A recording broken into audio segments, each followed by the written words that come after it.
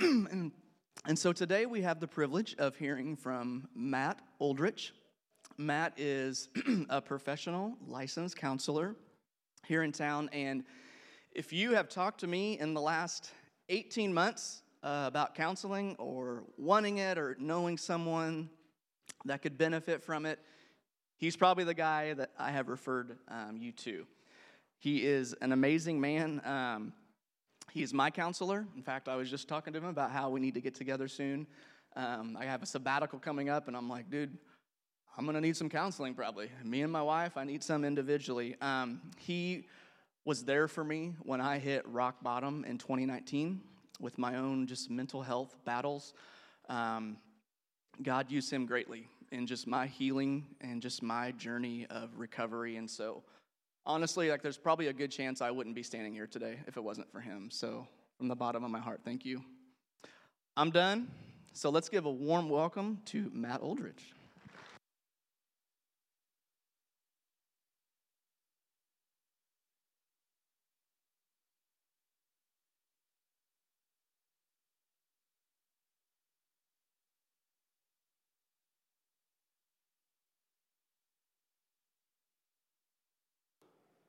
Check, check, check. There we go. Good morning, friends. Grace and peace to you from Jesus Christ, our Lord and Savior, and from my family to yours. It's good to be here. I guess the first part of the business is for me to introduce myself and my family. I was given that task. I think there may be a picture that's going to show up there. My wife and I, Sherry, have been married for 29 years. And we've been in St. Joe for about 4.5 years now. And we have 3 children. Our oldest daughter is married to Dryden. They live in Clearwater, Florida. And she works for Raytheon and does things that she can't tell me about. All I know is she's helping keep us safe. And then my son graduated from Pepperdine, and he works down in Clearwater, Florida as a base with Raymond James. And he is living with us. And because he can work remotely. And so last March 12th, 11th, 14th, whatever that day was, he got on a plane and came up here, and he's been here ever since. And then our youngest daughter, Bailey, is a sophomore at the University of Arkansas, and she's in undergraduate and studying to be a speech pathologist. And that's my family. Sherry is also a licensed professional counselor. My wife, we are both LPCs, licensed in Arizona, Kansas, and Missouri. And she has degrees in elementary ed and early childhood development as her undergrad.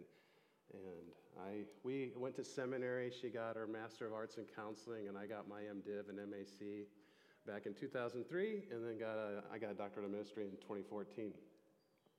So that's a little bit about us. She works at Shawnee Mission and also has a private Advent Health and has a private practice in town. And I work for St. Luke's and have a private practice in town as well.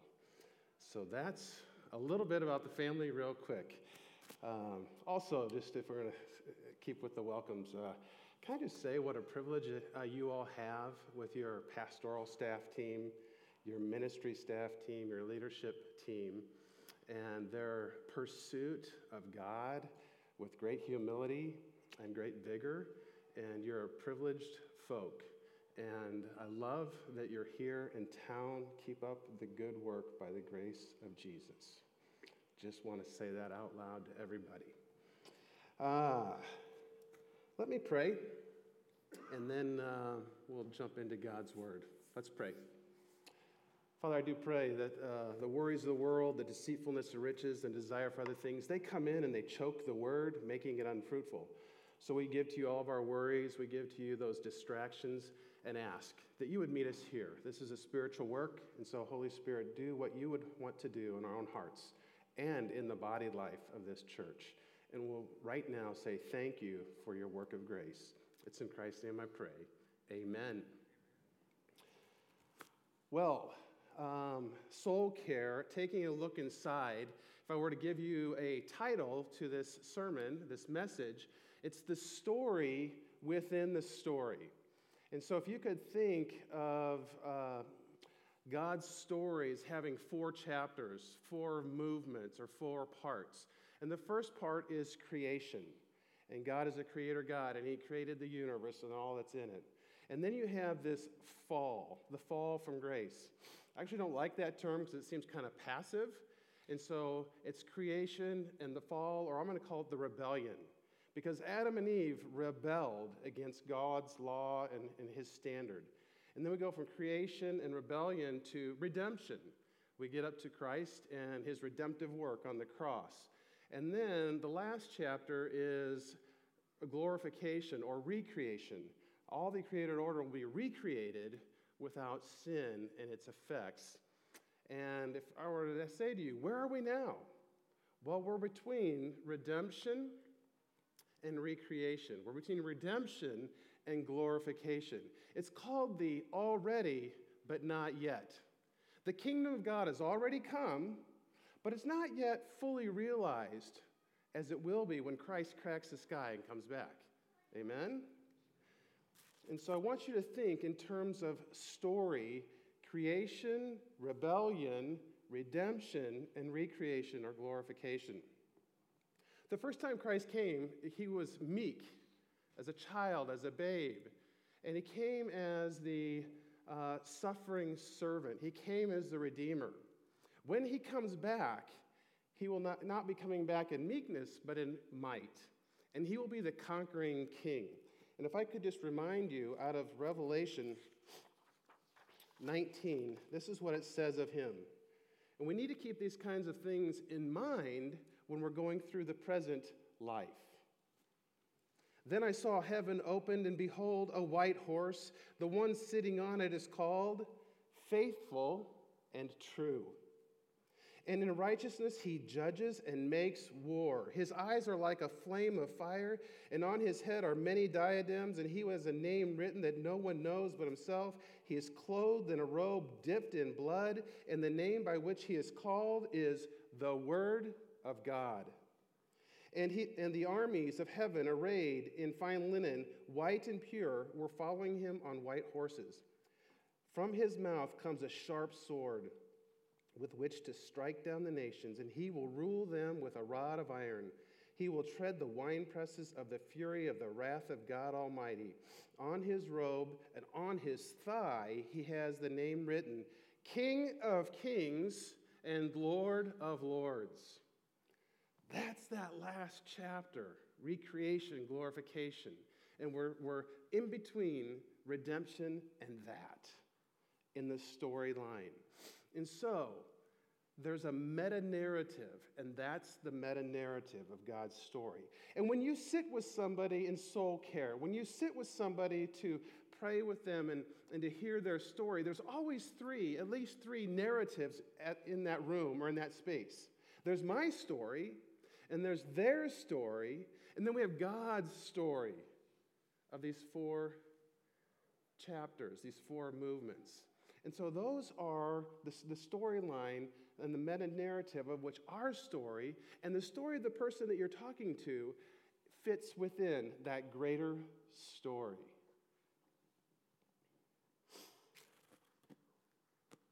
Today we find ourselves in Hosea chapter 2. I love Hosea. It's a raw book. It's organic. The people of God are in Israel before the Babylon captivity. It's about 700 years, roughly, before Christ. And some think he had the longest-lasting prophetic ministry of all the prophets. And he prophesied during the reign of 5 different kings.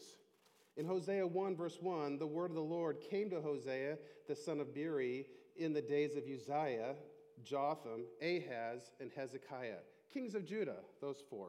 And in the days of Jeroboam, the son of the king of Israel. So there are your 5 different kings. The setting or the storyline is this. It's absolute sheer idolatry. They are sinning and rebelling against God. The people were chasing after these different gods. In essence, they were playing the harlot. And we see God's response to them as they chase after these lovers. And they're worshiping these different idols and these gods. And we catch ourselves then in chapter 2, verse 14. This is God's word. Therefore, behold, I will allure her and bring her into the wilderness and speak tenderly to her. And there I will give her her vineyards and make the valley of Achor a door of hope. And there she shall answer as in the days of her youth, as at that time when she came out of the land of Egypt. And in that day, declares the Lord, you will call me my husband, and no longer will you call me my Baal. For I will remove the names of the Baals from her mouth, and they shall be remembered by her name no more. And I will make for them a covenant on that day with the beasts of the field and the birds of the heavens and the creeping things of the ground. And I will abolish the bow, the sword, and war from the land.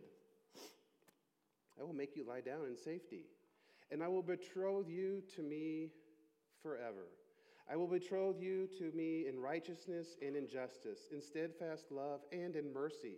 I will betroth you to me in faithfulness, and you shall know the Lord. Amen. Here ends the scripture reading. If you like to keep notes, it's a very easy 4-point outline. God's pursuit, God's care, God's intimacy, and God's covenantal reign and faithfulness. In God's pursuit, we see in verse 14, I will allure her. To allure means to persuade or seduce or entice. And what is he going to do? He's going to bring her out into the wilderness. And of course, that reminds us of the first time that he brought them from the land of Egypt out into the wilderness. They left their slavery, physical. They left their slavery, spiritual slavery. And he was bringing them out into the wilderness to speak to them tenderly. And to speak to someone tenderly is to declare or to talk, to sing, or to whisper. I have both fond and terrifying memories. And men, you're going to relate to this. Fond and terrifying memories of going up to this cute, beautiful young lady, of which she is in this crowd with butterflies in my stomach and heart racing, and I'm going to ask her to step away from her cult-like following. You know that friendship group, the Velcro group? And they're all together, and you're going to say, I need to speak with you.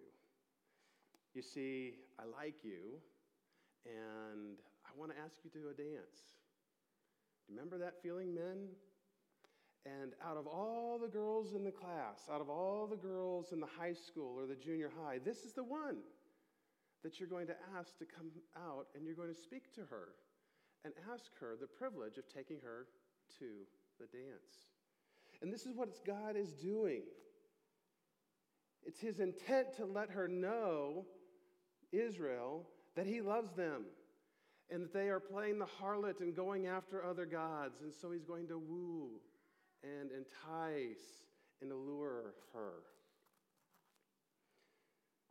God sees how distracted they were and how willfully they were chasing after other gods. Is that infuriating? Absolutely. Does God respond with fury and anger in this moment? No, he does not. He loves them. And he whispers to Israel. In the Message, it says this. This is verses 14 and 15 from the Message, a different translation. And now, here's what I'm going to do. I'm going to start all over again. I'm taking her back out into the wilderness where we had our first date, and I'll court her. I'll give her bouquets of roses. I'll turn Heartbreak Valley into acres of hope. She'll respond like she did as a young girl in those days when she was fresh out of Egypt. You see, God pursues us. He pursued them through loving kindness, and he still pursues us through kindness. Christ took on the fury and the wrath of God at the cross. It was all poured out on him at the cross. There's now no condemnation for those who are in Christ Jesus. That's the good news. Does he discipline you and me for those of us that are in Christ? Absolutely. Does he do it out of rage and anger? Not at all. He does that of love and kindness and mercy and grace. Second, we see God's care in verse 15. And he says, there I will give her her vineyards, and I'll make the valley of Achor a door of hope. And there she shall answer as in the days of her youth, as at that time when she came out of the land of Egypt. Achor is the valley of trouble.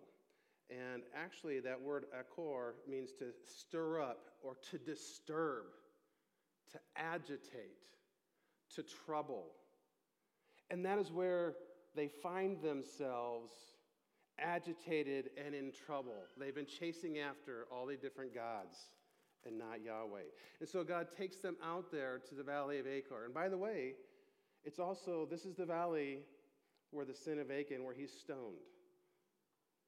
It's a place of trouble. And yet, in this place of trouble, he says, it will be a door of hope.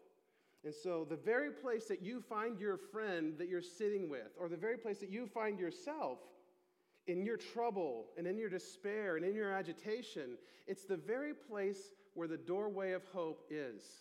In God's economy, your suffering, your pain, whether it be emotional or financial or addiction, whatever it may be, it's the door of hope in God's economy. And in America, we hate discomfort and pain and suffering. We spend billions of dollars on pain meds a year. We pay billions of dollars on liquor just to not feel. We go to pornography. We go to adrenaline-pumping activities like racing our motorcycles fast or jumping out of airplanes or whatever it may be, just so I can either feel alive or get numb. And the human heart likes to fill or numb. So in our current situation and the circumstances we find us, Jesus is inviting you. What is he inviting you into? He's inviting you to leave your idols behind, your false beliefs, your lies that you're buying into about yourself and about God, about your spouse, about your boss, to leave those behind. He's inviting you to leave your damnable good works behind, as though apart from Christ you have something to offer to God that's not stained by sin. That's the deception. And he's begging you to leave your life strategies and the self-help movement. And the self-help movement, friends, is all over the place. To leave those strategies and those defense mechanisms behind. And he's asking you to turn to him yet again in faith and repentance. And to trust the gospel. The truth. What is the gospel? The gospel is this. Jesus came, lived a perfect life, died, was buried. On the third day, he rose again according to the scriptures that we might have eternal life. That's why 5-year-olds can believe this.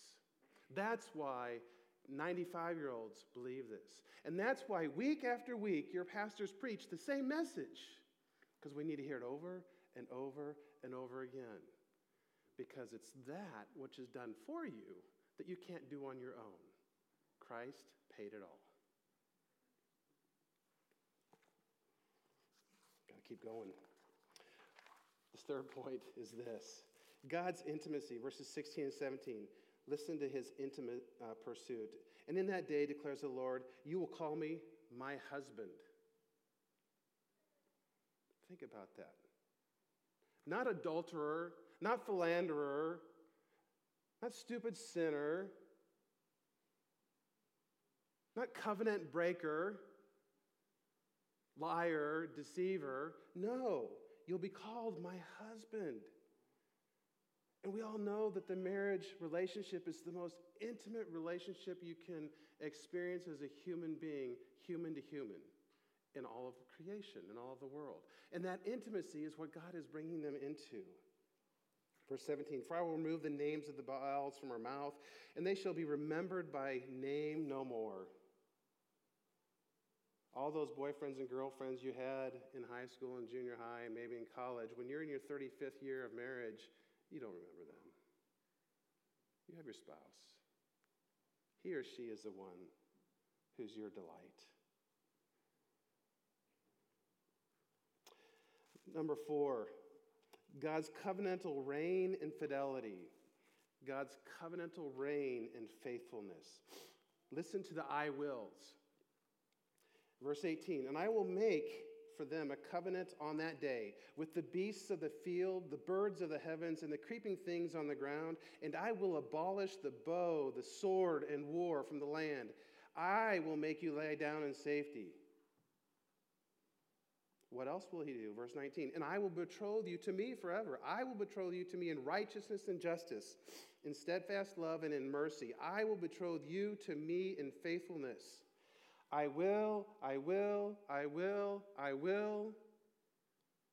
That's God's promise to you and to me through Christ. And you shall know the Lord. In your valley of pain and suffering, or when you're with somebody else sitting in their pain and suffering, you know it's the doorway of hope. What is it the doorway of hope to? It's the doorway of the hope to know God. He wants to reveal himself in a new and a fresh way in this place where you're hurting. He will meet you in your darkest, despairing depths of pain and suffering, of loneliness. In your most wretched, sinful acts, Christ is there. God is faithful. He will do these things either on earth or absolutely for sure in heaven. That's the good news. So what's the so what? We're going to have a Q&A time, so I'm going to try to bring this to an end. But so what's the so what? If we're to get to application, several different things. There's a meta-narrative. The so what is I want you to remember those 4 categories: creation, rebellion, redemption, and recreation or glorification. Because people are going to be in one of those places. They might be creating something new. They might be in absolute total sin. They might trying to be, and through Christ, be redeeming and repairing something beautiful. Or glorification is reminding people who they are in Christ when they will be glorified with the new bodies and a new heaven and a new earth. That's the recreation that we read about in Isaiah 58 and 59. Secondly, our story, my narrative and my story gets in the way of me being with the person I'm sitting with. And so I want you to know, everybody, when you sit with somebody and you start to hear their story, you're going to get triggered. You're going to get activated. Your story is going to show up. But because of love, the love of Christ, I'm here to love you. Whenever my story shows up, I acknowledge that to myself and I set it aside. Whatever part of my story it is, I'm just going to set it aside. Why? So I can be with you. I want to be present with you. Christ is present with us incarnationally through the Holy Spirit. Amen? Amen. And so for us, when we sit with people and want to love them and support them, just acknowledge, my story is showing up. I acknowledge that to myself. I'm going to set it aside so I can be with you. Because my time with you, that's how I'm going to shepherd your soul and take care of your heart, is to hear your story. So I just want you to know, your story is going to show up. It's okay. Just set it aside. Just set it over there on the shelf, on that little coffee table, and then keep listening. That's how you be present with people. And then what will you do? When they get done telling their story, and after you've asked all the clarifying questions, and you're sitting with somebody, you whisper to them. Remember, they're agitated. They're in the valley of Achor. They're in trouble. And you whisper to them, gospel good news. They are loved by Christ. There is hope in Christ. There is healing in Christ. And you whisper to them words of truth. And you are Christ to them in that moment through the power of the Holy Spirit, offering them the words of truth, pointing them to the cross, pointing them to the gospel of grace. That's the most loving thing you can do in that moment. You can't fix them, but you can lead them to and invite them to the God who sees them and knows them. Amen? Amen. Let me pray, and then we're going to have a Q&A time with Justin. Father, you've so graciously given us a story of the journey of Israel, and we find ourselves in their story. We too, in our flesh, are wayward. We ask you to forgive us. The very thing I want to do, I don't do, and the very thing I don't want to do, I do. What a wretched man that I am. And we are. So would you please forgive us for those times that we sin against you in thought, word, or deed, and that we go beyond the commandments or don't even live up to the commandments that you've given us. Thank you for being merciful and gracious to us, so loving, so kind, to woo us, to allure us, to sing a song to us, to whisper to us, to bring us back to you. You are so far above and beyond all that we can think or imagine. And for that, we thank you, that you would reduce yourself to human flesh, that we may see you and know you. It's in Christ's name I pray. Amen. Can we give it up for Matt, please?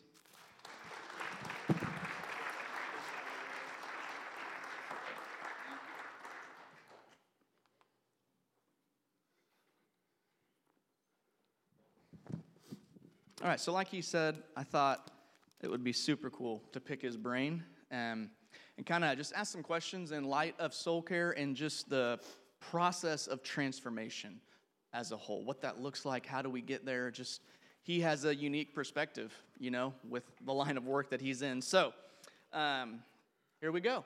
So, in your experience as a professional counselor, what would you say is the biggest roadblock for people to deeply accept the healing and the freedom that Christ offers, and why? Or maybe to word it another way would be this. What do you think are the biggest reasons so few Christians seem to be living the abundant life that Christ offers? Yeah, so I was able to get these questions beforehand. I can't give you just one, but I'll give you a couple, 2 or 3. I believe shame, it's the very thing that Adam and Eve experienced when they sinned against God and they rebelled early on. And shame is the very thing. And what is shame? If you see me, if you know me, you'll reject me. You will not love me. You will not like me. And so shame, I think, is the emotion that we experience that keeps us from God's work of grace. From a different angle, it's my goodness. I'm still convinced that I'm good, and there's something within me that I can do apart from Christ to fix my situation. And therefore, I don't need the gospel. And so there's that self-effort. And so the problem with looking within is that I sin. I have sin. And therefore, I look to Christ, I look to the cross, and I look to the gospel of grace and the shed blood of Jesus to cover those sins. And a third one is, it's just hard work. It's really hard in our busy lives to slow down, to be still, and sit in the presence of Christ and allow His Spirit to speak to us. And it's like a rock skipping across the water. If I just go fast enough, I'll keep bouncing. The problem is, when I slow down, I get below the surface. I really get into some good stuff, and it's scary. And it's hard work to find out what's down there. Ooh, I love that rock illustration.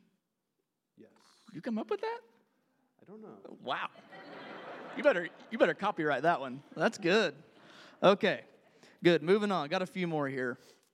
So kind of like I said, in your line of work, hurting people seek you out every day. The phone calls you get, marriages blowing up, suffering the death of a child, whatever, extreme stuff.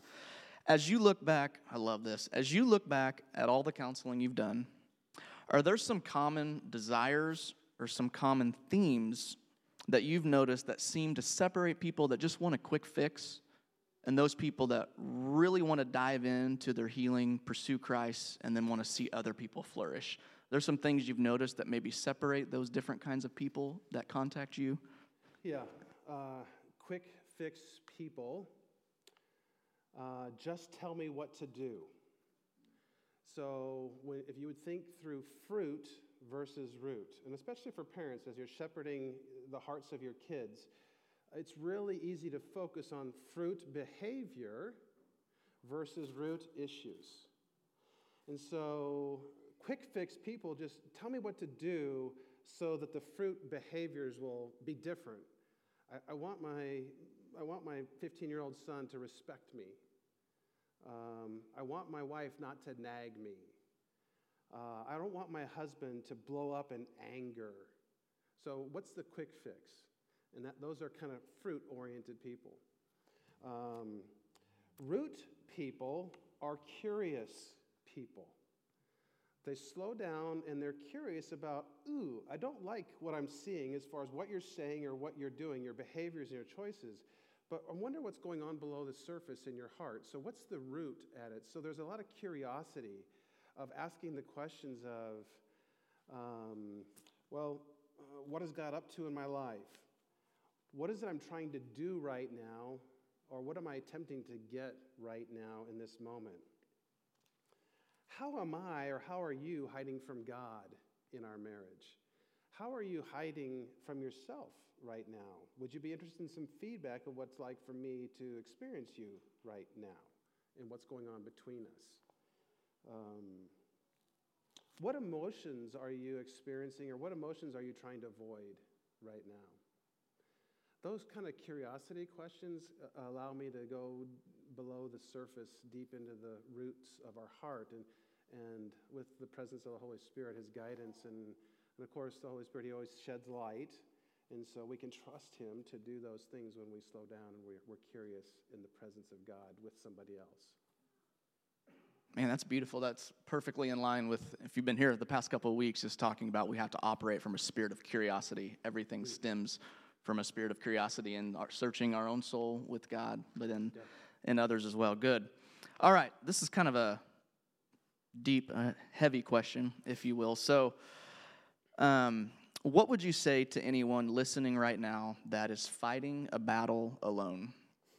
Perhaps an addiction that has a strong grip on their life, or they're carrying around immense shame from their past, or trying to deal with just severe trauma that they've endured.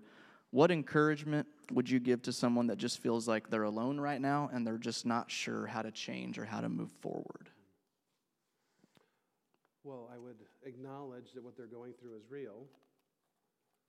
So I see that you are suffering in your heart right now. I would want them to know that you are loved by Jesus, and that the raging fury love of Christ is never deterred by your sin. The raging fury of the love of God is never squashed by the depth and darkness of your sin. If you were to ask a mom who has a 4-year-old who's acting out, do you love that child? It's like, I don't like that child right now, but yes, I love that child. There's nothing that child could ever do that would make me not love him or her. Spouses will often say, I love you, I don't like you right now, but I do love you. And so in the murky mire of what's going on, I want you to know that I love you. So if somebody's struggling, I want them to know that they're deeply loved. I would also say this, being alone, and please hear this from the best part of my heart to you, being alone is a choice. It's a defense mechanism or a life strategy that you're using right now, and your aloneness is a choice.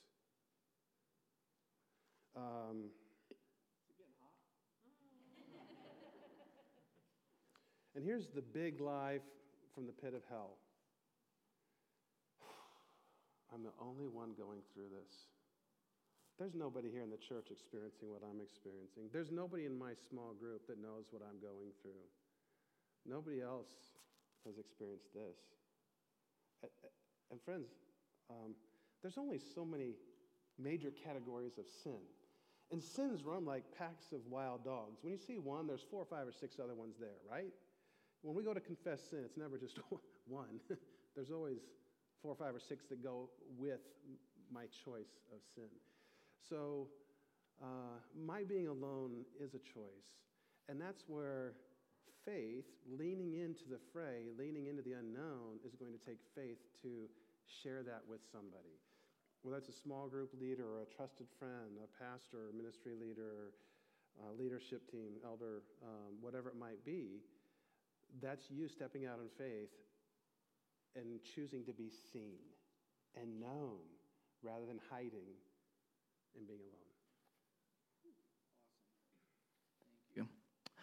All right, one last question, then I'll leave you alone. So, what are some practical, tangible things that you would say we can do to better care for others and engage in soul care with them?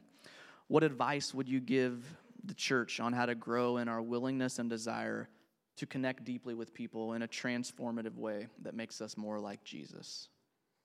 Yeah, very simple. Practice.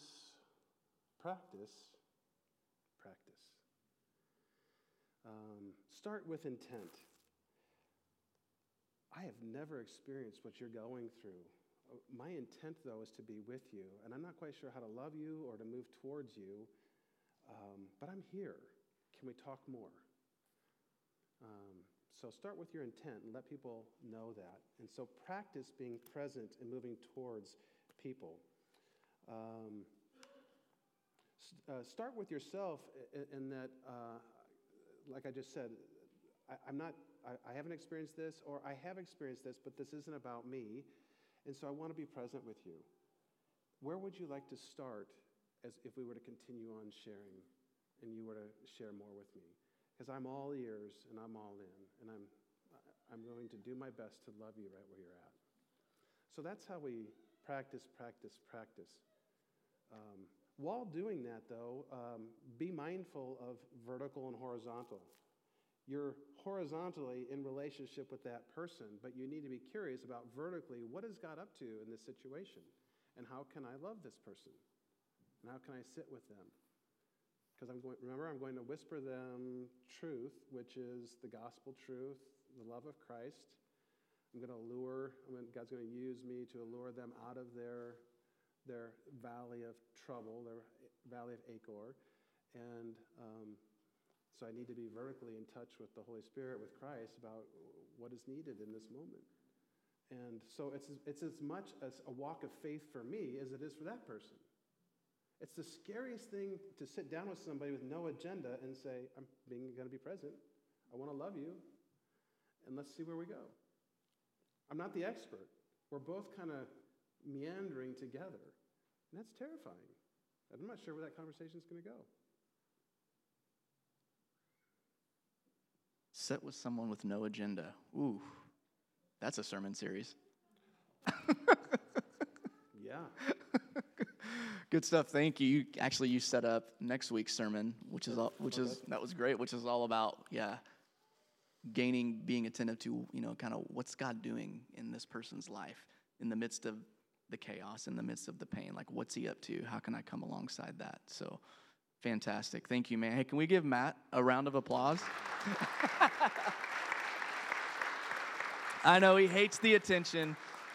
Thank you so much, man, for being here with us and just for sharing your heart and just from such a unique perspective that you kind of come to us with. So I'm going to pray for us and give the band a few minutes to go ahead and get situated, and then we will close out with our final song. So let's pray.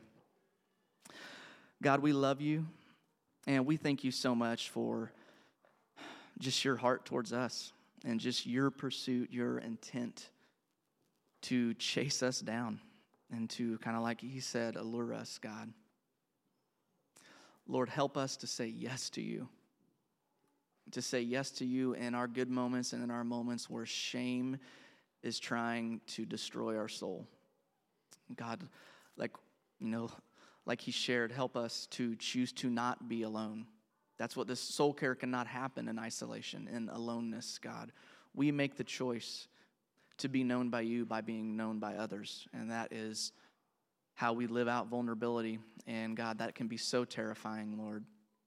So God, we pray that we would do that personally, and that we would just be attentive, God, when we are in just conversations that can be awkward and just really heavy, that we'd be attentive to what you're doing in the life of the person sitting across from us, but also just in tune with the things that are triggering up in our own souls, the insecurities or the fears or this felt need that we got to perform or be wise. God, like you said, help us to put those things aside so we can practice the ministry of presence to people sitting across from us, Lord. So we love you, God. We thank you that you are the perfect model and example of someone that lives with a spirit of curiosity, that pursues, that is intentional, and that listens with God, with no agenda to change right there. You know the process that is, God. And so help us to be patient and humble and gracious with people as we speak your words and just your gospel truth to them, Lord. We love you. In Jesus' name, amen. Go ahead and stand with us.